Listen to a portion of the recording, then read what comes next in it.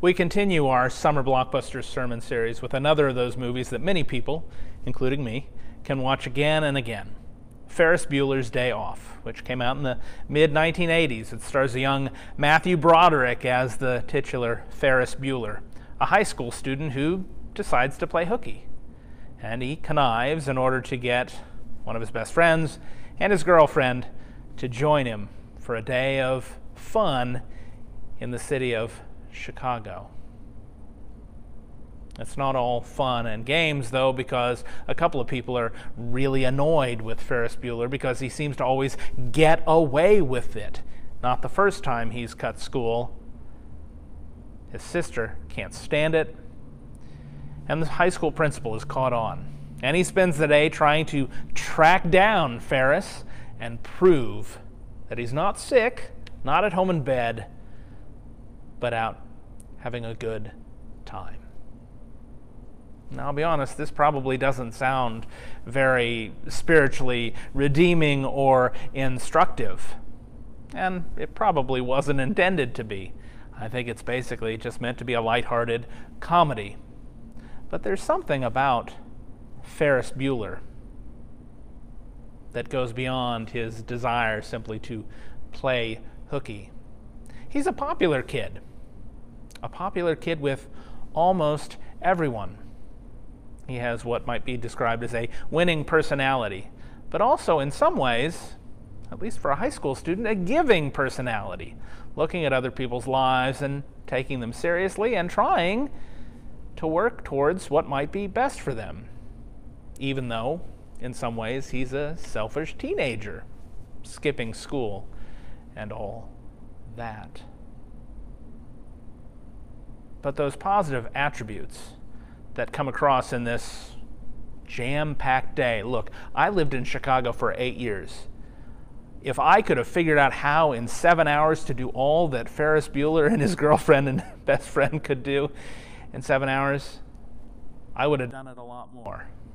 My hat's off to them, off to young Ferris if he could pull it off to not only get out of school, but go to the Art Institute of Chicago, take in a Cubs game, have a nice lunch, and still make it home before the end of rush hour. Quite a feat indeed. But that's probably a bit of an inside joke for people who are familiar with Chicago and its traffic. But what does this have to do with our spiritual lives? I'll be honest, the story of Ferris Bueller reminds me a lot of the story of Joseph, not the Joseph wedded to Mary, the mother of Jesus, in the New Testament, but Joseph, the son of Jacob, introduced in the book of Genesis in the Old Testament, in the Hebrew Scriptures. Joseph was one of 12 sons of Jacob, but the favorite. Always difficult to admit that a parent has a favorite child. It's one of those things that you're not supposed to do. As a parent, you're not supposed to have favorites, and if you do, you're certainly not supposed to admit it. But Jacob does, giving his son a fabulous coat, which in the King James is translated a coat of many colors. Hebrew scholars suggest it's a coat with many colored threads showing its finery and its expense. Tim Rice, the lyricist for Andrew Lloyd Webber's musical, titled it an amazing Technicolor dream coat. Whatever it was a symbol that Joseph, this young teenager, was his father's favorite, and that got under his brothers' skins to no end. They were insanely jealous. Jealous because their father seemed to love him more and dote on him more than he did them. Jealous because, well, Joseph could be a bit obnoxious. We get a little taste of that at the beginning of the story. He has these dreams of his own importance, and how he's so important that everyone he knows, his entire family, will bow down in honor to him. Whether to worship him or to just acknowledge his power over them is not clear from these initial dreams. You could probably interpret it either way.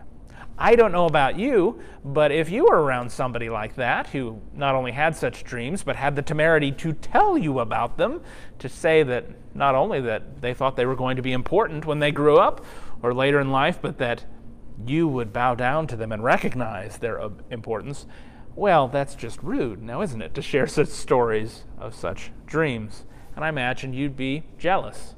And if this was the sort of person like a Ferris Bueller or like Joseph, who seems to, well, be a favorite, to get away with stuff, to be able to cut corners, break the rules, and still come out ahead, well, you'd be even more jealous and frustrated.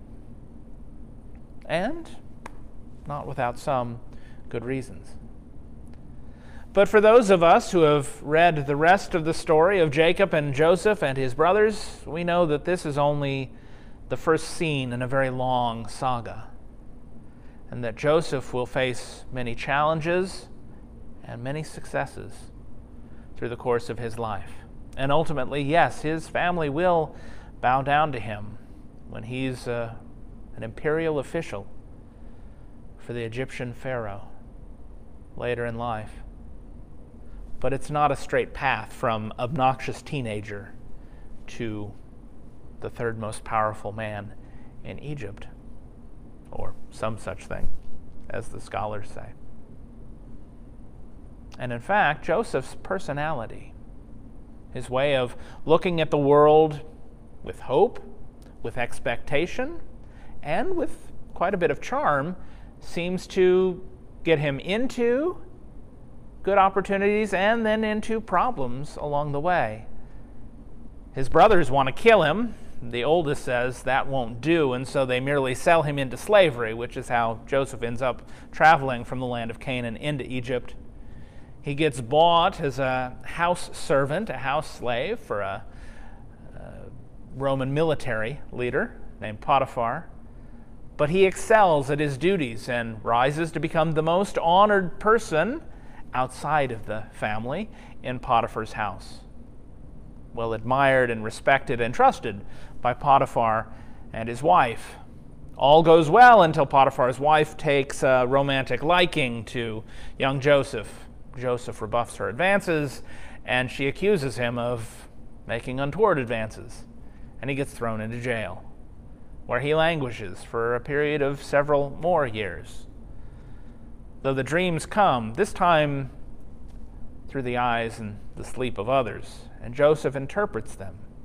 And this eventually turns into his ticket, his pass out of jail, and into the court of Pharaoh himself, interpreting the Pharaoh's dreams, predicting 7 years of plentiful harvests preceding 7 years of famine, and suggesting rather brazenly to the Pharaoh that the Pharaoh needed to find somebody who understood the situation to take charge of those crops so that the plenty could be saved and used during the years of famine.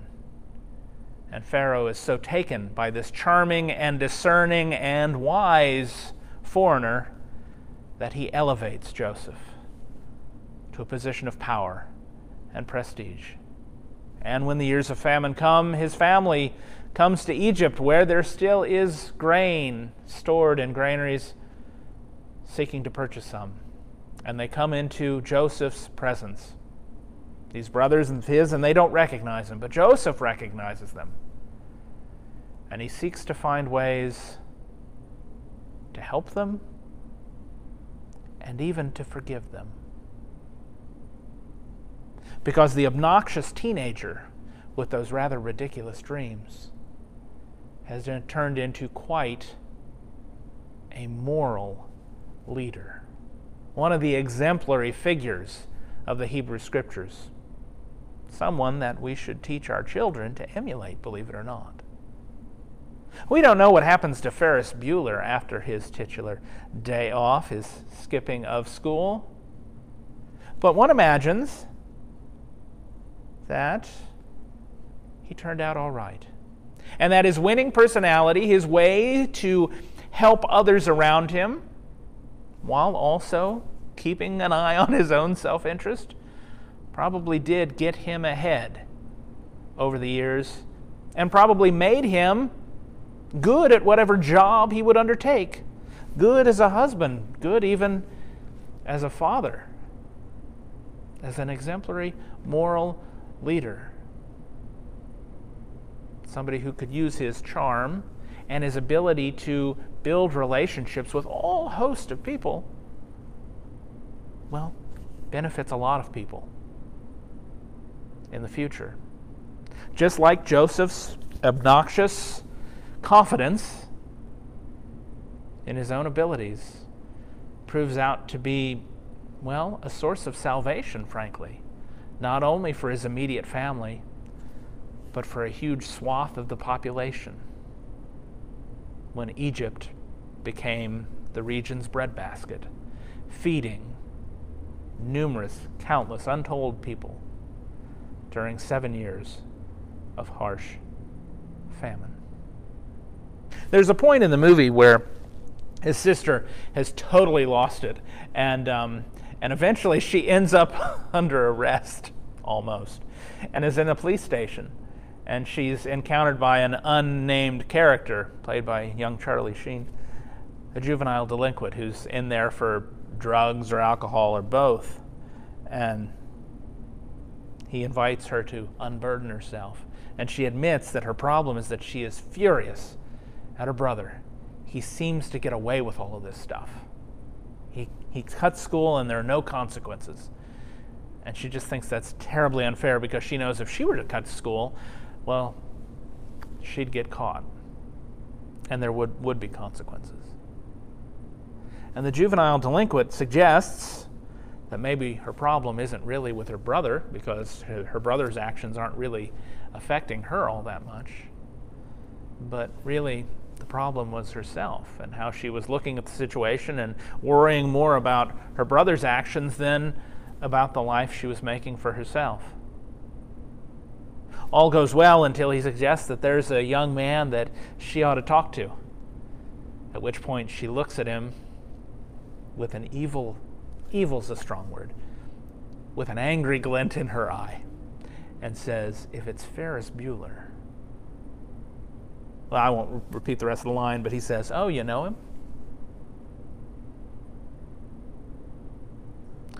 Which, in a nutshell, is the story of Joseph and his brothers.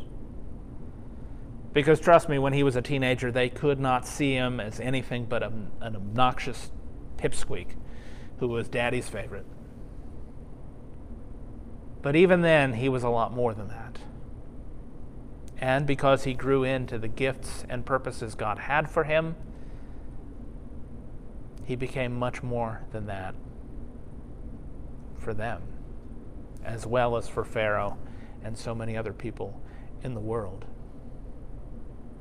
And there's a lot of truth in that, about how God sees the gifts that God gives people, including you and me, and how God invites us, perhaps waywardly, sometimes through self-interest, but hopefully with a purpose of helping others, how God leads us to using those gifts more fully for the benefit of more people, for the sharing of love and hope, for forgiveness and peace in the world around us. That, in a comic way, is what Ferris Bueller is called to do, even on his titular day off. That, through the hindsight of Scripture, we know was the purpose that Joseph had when he was born, one of the sons of Jacob, and sold into slavery in Egypt.